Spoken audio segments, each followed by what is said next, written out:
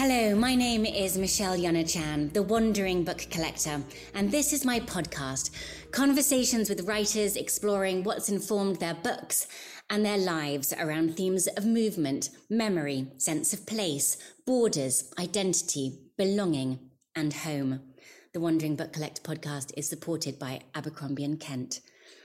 I'm joined by the writer, Roger Robinson, whose latest book has just been published. Home is Not a Place, a collaboration with photographer and writer Johnny Pitts.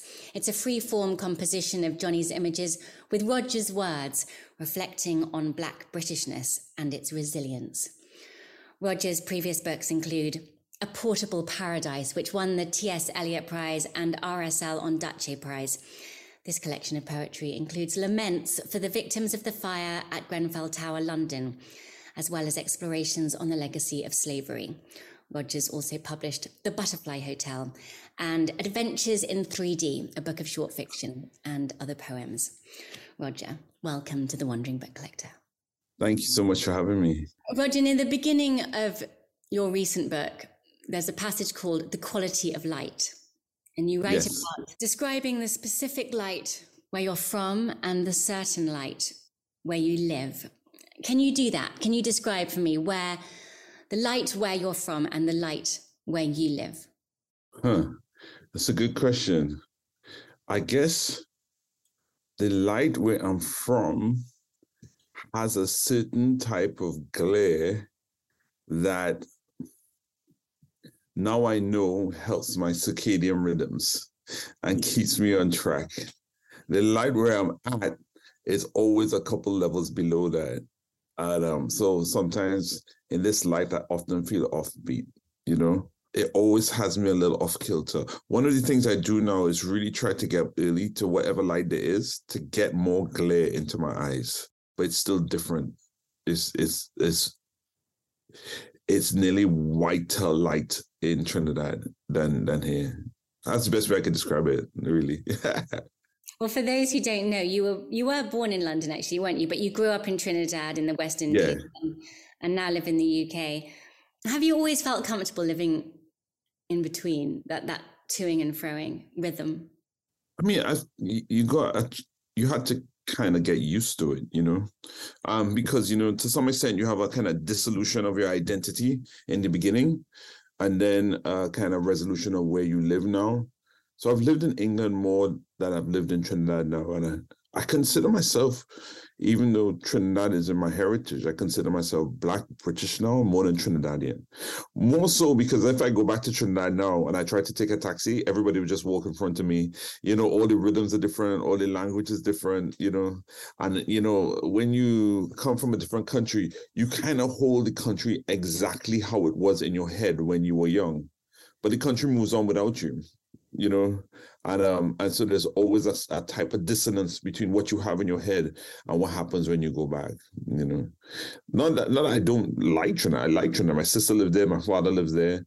My mother used to live there. So it's not like I don't like Trinidad, but it's hard to say, like, I think Trinidadianness is in my bones, but whether or not I'm still a citizen of Trinidad, I don't know, you know. I don't feel the in-betweenness as much.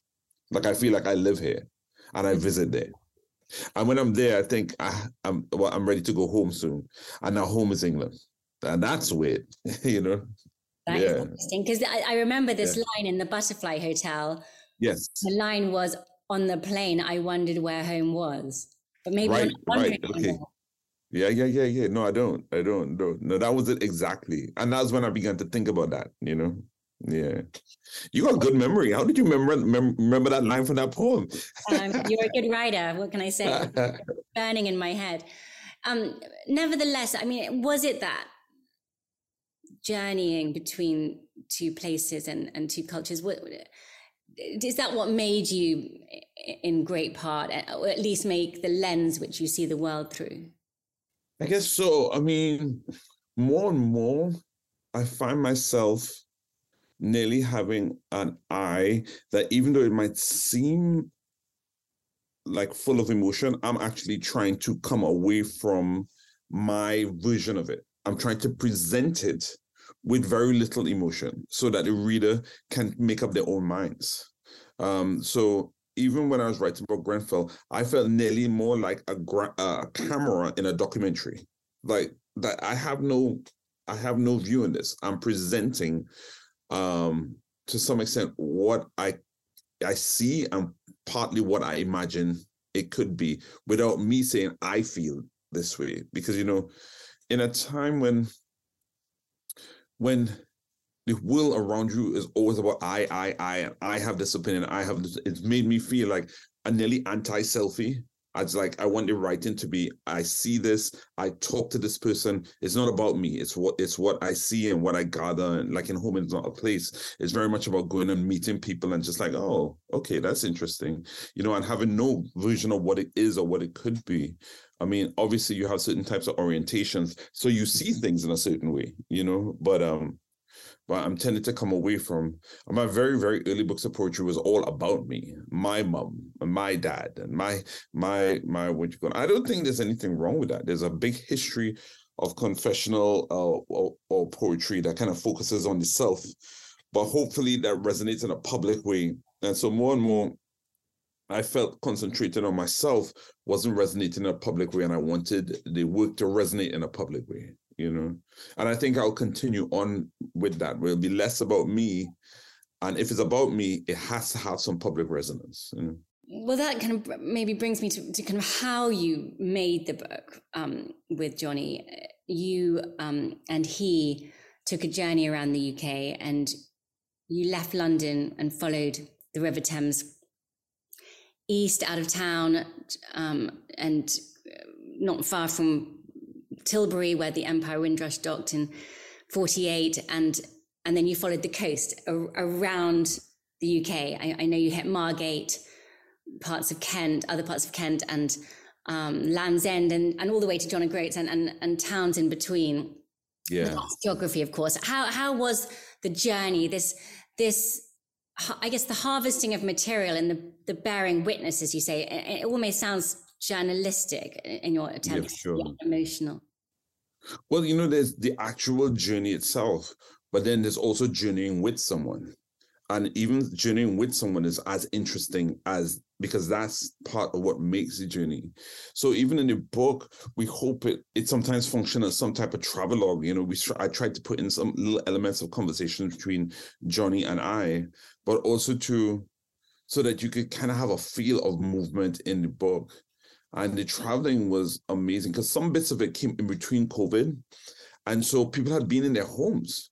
And also a lot of the Black communities we'd been to, nobody ever asked them about their lives before. So you'd ask a couple of questions, and it literally, I have some recorded material that's over 2.5 hours long, just from a chance meeting, because a lot of the meetings, interesting, because Johnny had done a lot of this kind of map making, geographical work before in his book Afropeans. So he had a way of working. I mean, I was so ignorant. He picked me up the first day and we went to Bristol. Yeah. And then in Bristol, I was like, are we meeting people here? He's like, no, we're just jumping out and we're going to talk to people. I was like, what? You know what I'm saying? So we were just, go walking through St. Paul's with a camera, taking pictures of people, talking to people. And I think we talked to 12 different people that day, because we'd meet one person and they say, you have to talk to my friend Cleo. She's like she was the ex-mayor of Bristol. And they bring up Cleo, and Cleo would say, oh, meet me by the mural in 15 minutes. And we get to the mural and she'd be there. She said, oh, you have to talk to my friend. And then you have this kind of thing where people are referring us to other people in certain communities, but also people like it was a summer day and people were just talking over fences and walls and stuff in St. Paul's.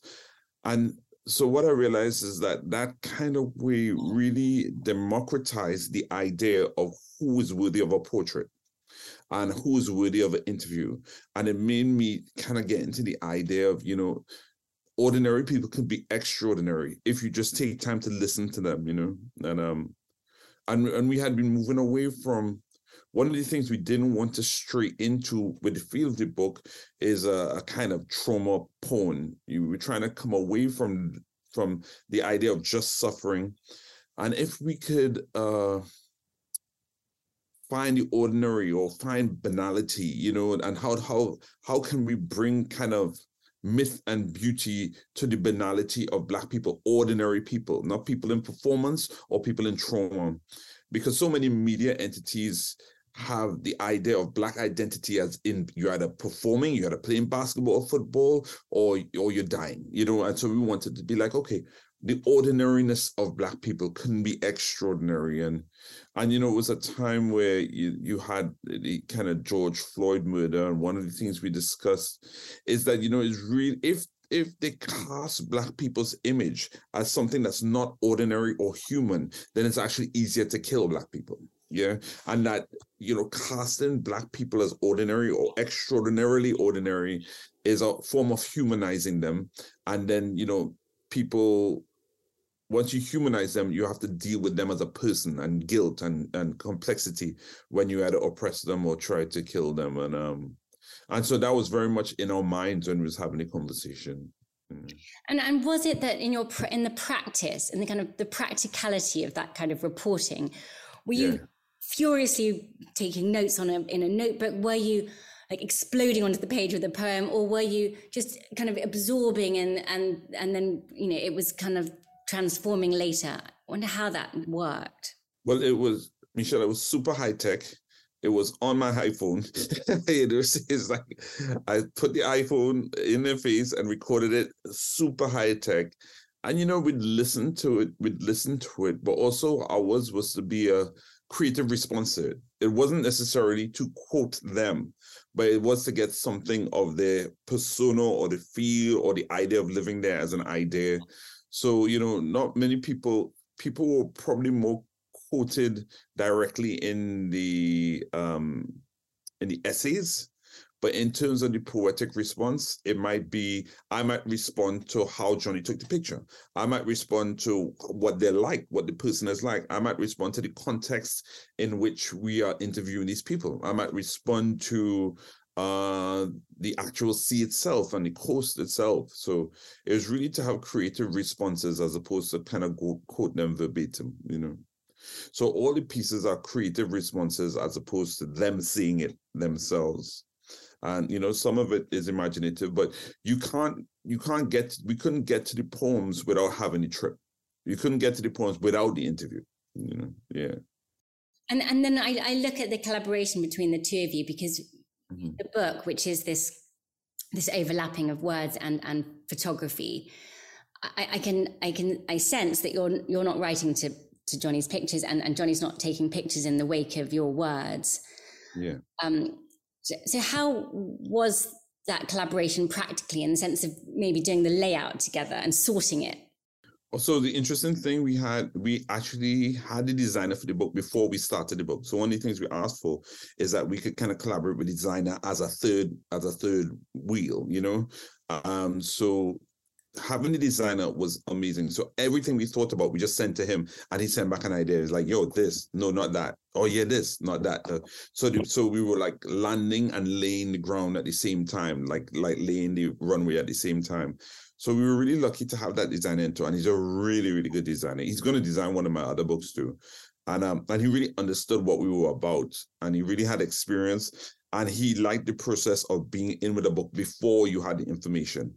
So we had these things called book camps, where we'd spread out all these pictures and stuff. Johnny has this idea of if you're doing a book that could be difficult, you have to make it as much fun as humanly possible, which is a thing I'm taking on in all my projects. So we had book camps where we go to William Collins, and you lay out all the pictures and the poems on a massive table. And then we invited all the people who we knew, who were like, we call them like our friends who are haters, but like lots of writers, lots of photographers, lots of photo editors and stuff like that. And they just walk around and they talk about ideas, and we talk about what we were thinking. We'd read the poems, put two poems and pictures together, see how they felt, see if we wanted to have a kind of energy of them rejecting each other. We talked about the idea of still cinema, starting an image with a picture, and then having the image move in the mind of the poetry. And so this is like beyond silent cinema, is beyond black and white, is actually still cinema. And we kind of like that idea. We didn't want it to be predictable. There was something about the off-kilter nature of Black life on the coast that we wanted to reflect, but also in the book, we wanted to have a certain type of Black music that we were creating a rhythm to, with the pictures and the poems too. And that music was like musicians like Jay Dilla, who created different time sense for drums, especially on with machines and drums, and then that became the kind of tempo. So we wanted it to be slightly off kilter. We thought that the failure of the book was to take pictures, write poems based on what they said, and then have that on every page. We knew that would be the failure of the book. So okay, what can make the book successful? What different avenues can we go through? Sorry, I hope I'm not giving you a deluge of information. You know what I'm saying? Yeah. I just want to come to, I slightly feel like, why didn't I get an invitation to that party? Yeah, you should. Next book camp, you're coming through for sure, Michelle. and it was fun, like the ordering food and stuff like that. So yeah. Well, I've seen some of the names in your acknowledgements. So I definitely want. I'm going to remind you of that. For sure. It would be remiss of me, I think, to not say how beautiful this book is to hold. It's and to count the pages of it. It's a blue, not quite of a morpho butterfly, but very vivid. And the photographs, it's ravishingly printed and heavy in the hand. And but to the title, Roger, home is not a place, echoes a quote of James Baldwin in his book, Giovanni's Room. Sure. The quote is, perhaps home is not a place, but simply an irrevocable condition. Yeah. Is it for you, Roger, an irrevocable condition? My wife asked me, so one of the things, Johnny used to live in Marseille at one point before COVID. And because he traveled through Europe with Afro-Europeans, he had seen so many places, and he thought Marseille was a Shangri-La for him, quite close to where James Baldwin was, and so I visited him there, and I gave him this book for his birthday. It was during his birthday. I gave him this book, Sweet Fly Paper of Life, and we kind of agreed that we were going to do something like that at a certain point. So when we were in Marseille, we had been looking. So we've been living in England, but we had been looking to see if there's other places that we could possibly live. Like if we could leave this house here and live somewhere. So we visited Marseille with a genuine idea of seeing how it is. And Johnny took us around, and it was so beautiful. And we was like, okay, we're going to bring Caden back and see a school, bring my son back and see a school there. And so, and COVID hit. But my wife was asking me, could I live anywhere? And I was like, if I had a really strong internet connection and access to an airport, and my family and my friends could come and visit me, I think I can more or less live anywhere. You know what I'm saying? It's just like, I think my home as a place is nearly psychogeographic, especially during COVID. I realized that there's a lot of friends I have all around the world, and through technology, we connect as if they're down the road. I probably talk with friends from LA more than I talk with friends from London, because COVID allowed us to kind of reach out more and be still and reach out. So I think now, my collection of people is psychogeographic. They're from around the world, and we have similar outlooks and similar tastes. And sometimes you don't get that on your street, or you're not getting that in the town next to you, or you're not getting that in your immediate circle of physical friends that are close to you. So so my home really isn't a place, it's people. My home is people. I look back to the piece that you wrote when I was commissioning at Vanity Fair, and I remember you saying how trips developed in you a confidence in your world citizenship. And I've just pasted it in here to re-quote it back to you. That, since then, travel for me has always meant new ways of thinking. The very act of motion stimulates different thoughts, and escape from the everyday rituals of home to talk to new people about their ideas, to see myself in an international context. And I wonder if that is... Yeah, they're your words. But he's good. But I wonder if Of course, yes, we can. And I guess you have gotten that without travel. Yes. You're found sure. a substitute. But now that you can, Roger, would you not say there's no substitute? Well, now that I can, I mean, there's definitely a benefit to being in proximity of another human being. You know what I'm saying? There's definitely a benefit from that. Like, we're on tour with the book, and even tracing and seeing some people again who we talked to in the book at the readings and going out to eat with them and everything like that. It's really kind of like, it's quite joyful because they were a part of the community of this book. I think if you can, you can. If you can, then do, by all means. It's not meant to substitute, you know what I'm saying? It's just like, but I've had super meaningful conversations with people who I haven't seen for a long time physically. And I'd rather be able to do that than not see them at all, than not have the communication at all, you know? So well, I'm going to pick up a word you just said, joy, because that features in Home is Not a Place. Yeah. And there's an essay, it's an ode really, on Black joy. And you write it, Black joy, that is, I quote, is often not deliberate or complex, but there is a complexity to the feelings it might elicit. In fact, for me and a lot of other Black people I've spoken to, being Black and making a living is such a constant struggle that we're sometimes not ready when joy overtakes us. And you use this word when you write about Black joy, that it can become uncontrollable. Sure. And the examples you give vary from reading to a class of 5-year-olds to watching on your computer screen Summer of Soul by Questlove. Nevertheless, I'm going to ask you what it is, do you think, that's the common denominator to conjuring this joy for you? Yeah. As I say, I think in the concluding paragraph, I talk about when Black people come together. It's like the whole essay in a chapter, isn't it? When Black people come together, they kind of synchronize. They able to see each other in each other, but more importantly, that they could shake off the rigors of being Black in a country that probably doesn't value them or their bodies. When you could shake that off and see each other in each other and kind of synchronize, often this is some music and some type of laughter, that is a particular Black joy, as opposed to any other type of joy. That, you know, you specifically as a race are facing certain challenges, and those certain challenges often prevent joy.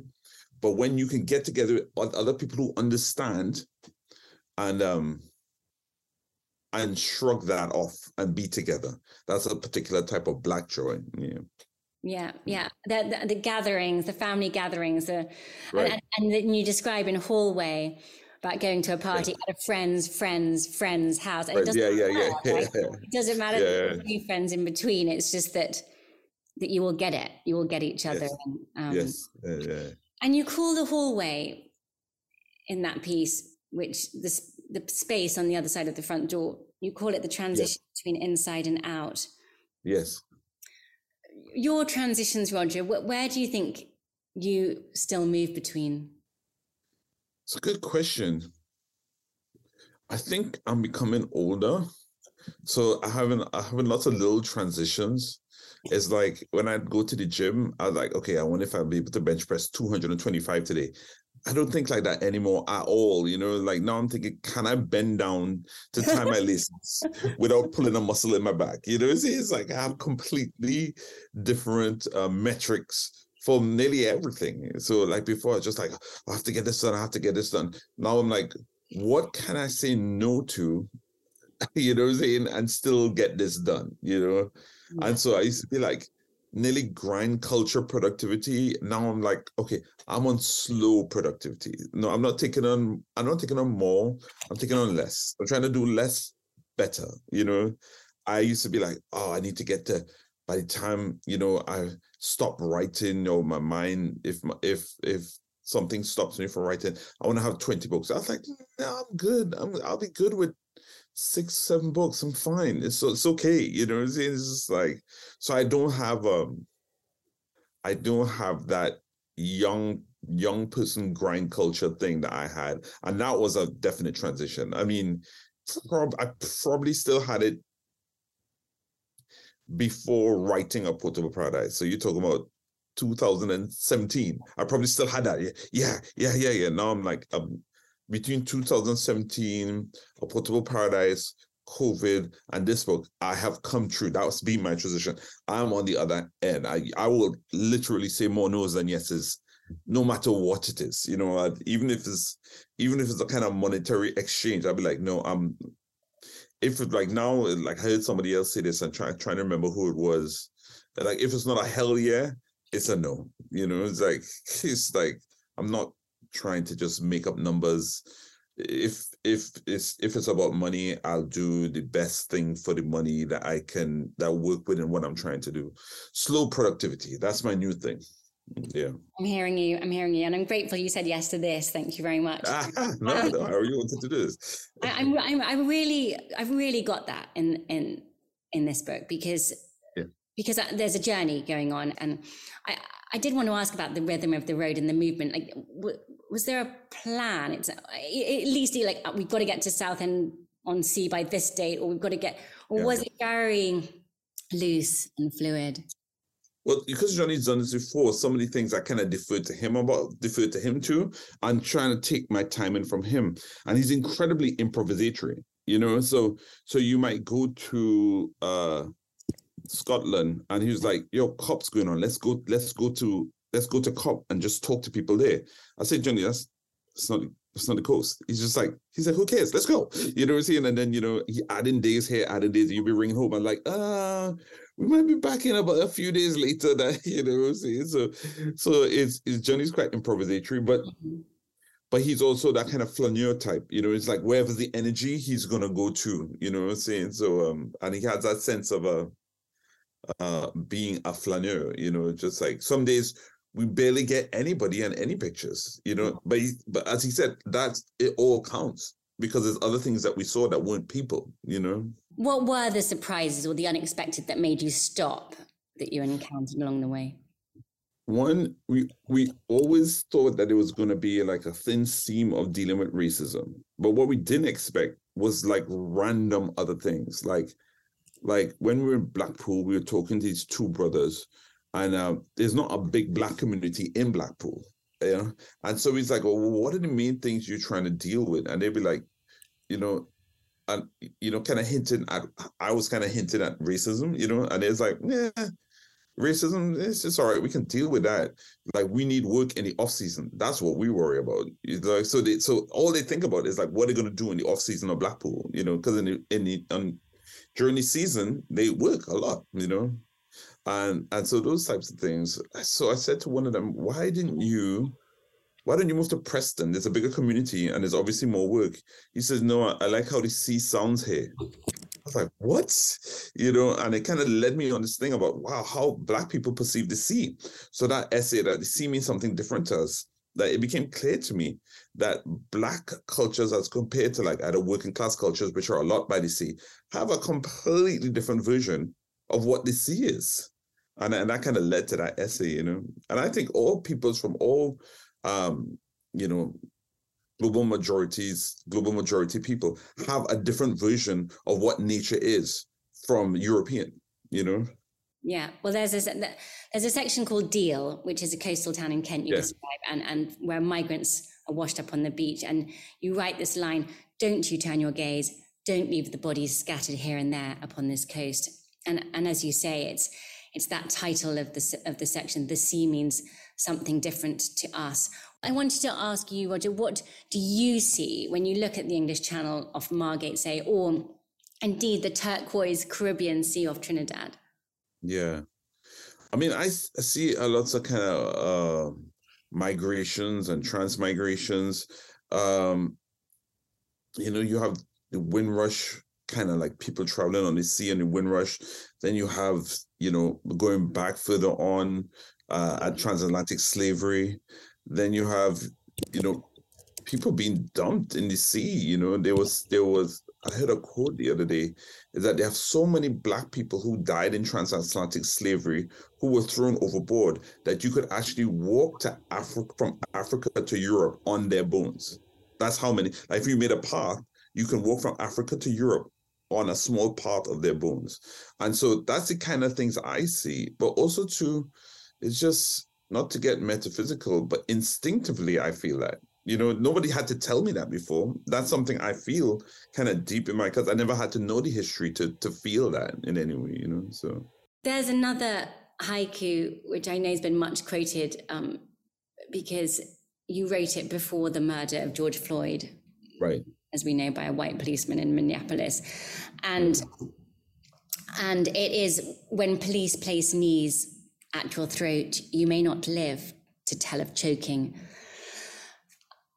The timing was quite extraordinary because it was quite, not very long before George Floyd was killed. And poets over the millennia have been called prophets. It was painfully prescient. And there are all sorts of other poems you've written I really hope don't foretell the truth. Yeah, for sure. Reality. But I also think that poem and others you've written is also soothing because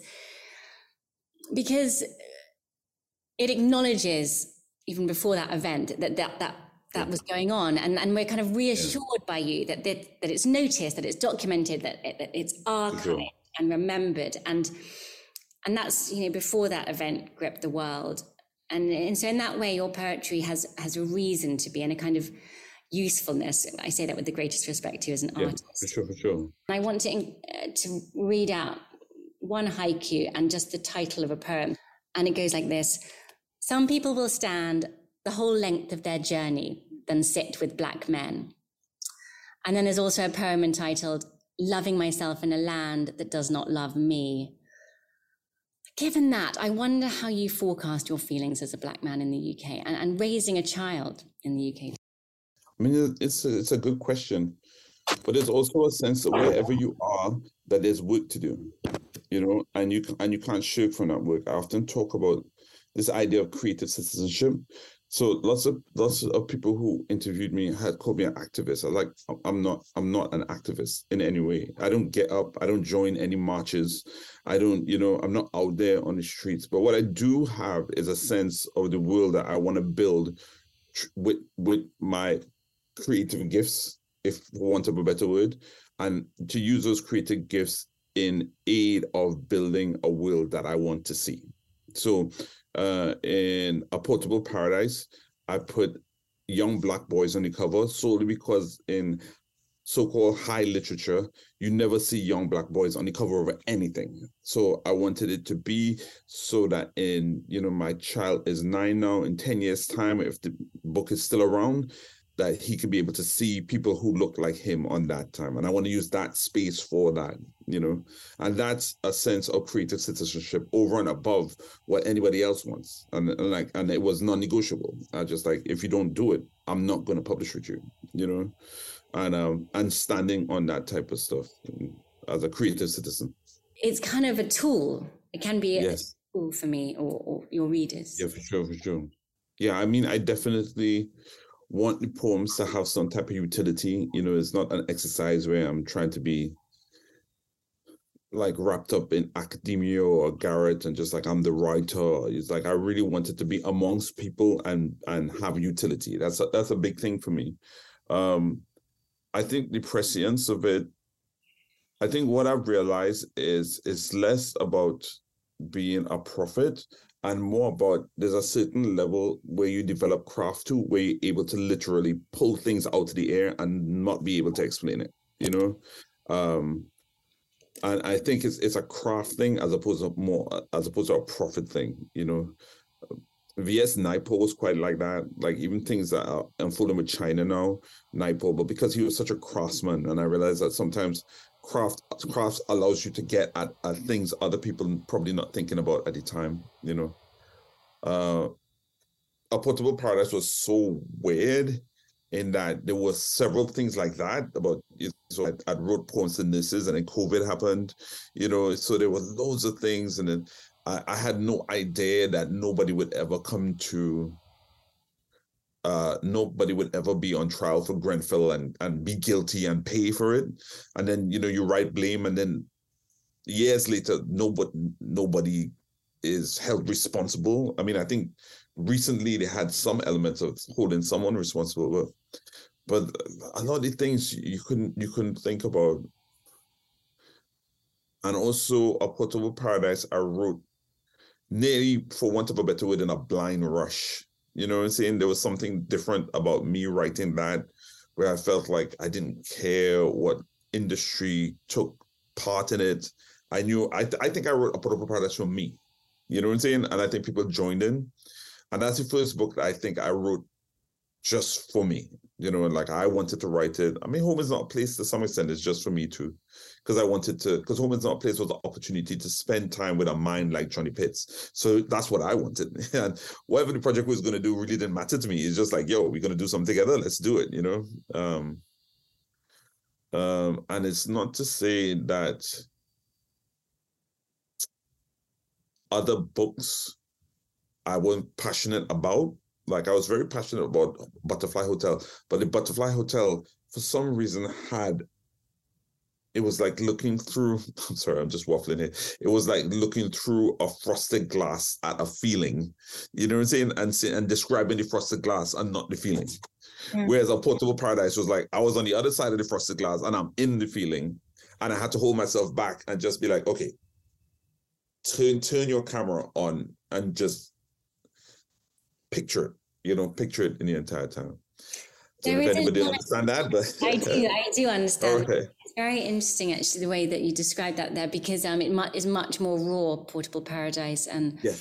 Yes. But there is a line in the Butterfly Hotel, another line in the Butterfly Hotel, under the Immigrants' Lament, and I wondered if you feel it, Roger, or if it was through frosted glass, which is, his daily ache is memory.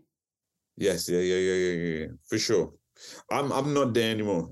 You know what I'm saying? It's just like, I think there's a point where you have the double think of being an immigrant, where you're constantly in between. I mean, I think that's why I use the idea of a butterfly as a symbol. You know what I'm saying? Like going back and forth. But I'm not there anymore. I'm not. I don't have that constant ache. It's like I went to Trinidad for my mom's funeral recently, and besides the funeral, I wasn't really interested in spending a lot of extra time there. It was away from my family, away from my house and everything. That I spent time with my sister, obviously, but I wasn't just like, oh, let me add a week and a half on to just, have a little holiday. I was like, man, I got things to do. I need to get home. You know what I'm saying? It's just like. I wondered, is it something to do with a sense of belonging? Or does belonging not matter? Do you feel like you belong, or you're happy unbelonging? I think having a child is part of it.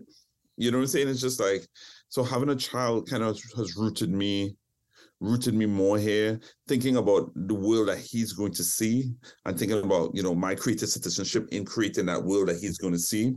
I always tell my child he's Trinidadian, and he's like, I've never even been to Trinidad. I was like, I don't care, you're Trinidadian, but just teasing him sometimes. But he's a little Black British boy, my wife is a Black British woman, and to some extent,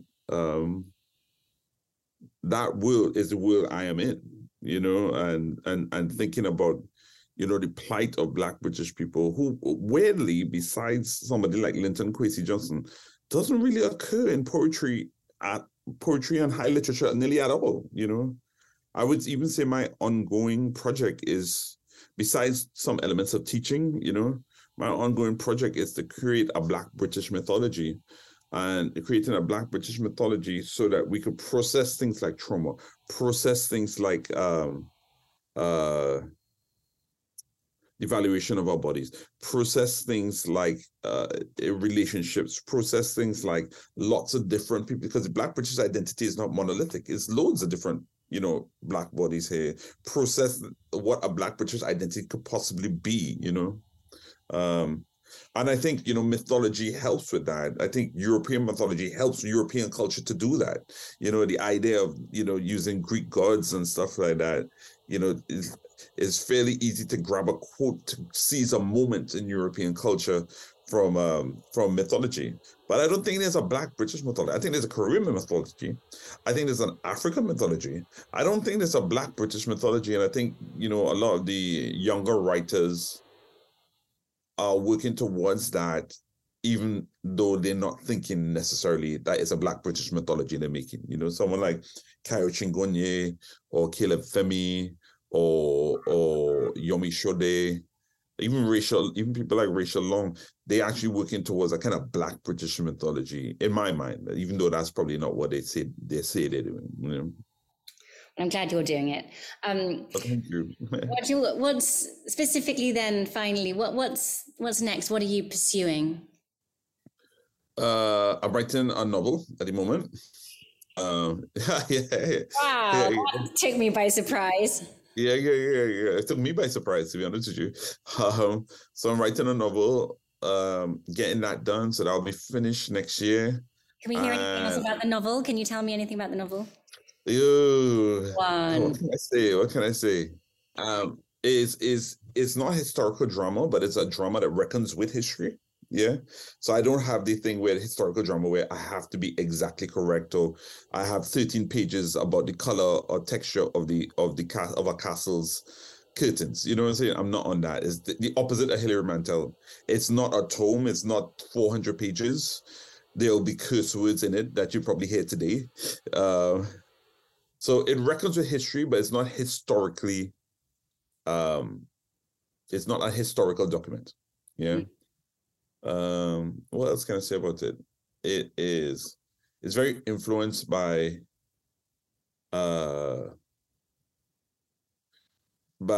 of fragmented narrative, like people like Don't Books and stuff like that, very much in that kind of mode, like House on Mango Street, Indelicacy, Amina Kane, it's like very much in that mode. Justin Torres, We the Animals. I'm excited about it. I'm actually super happy about it. And I'm gonna have another book about basically I do these artist things on Instagram and Twitter and stuff like that. And basically it's based on Marcus Aurelius meditations.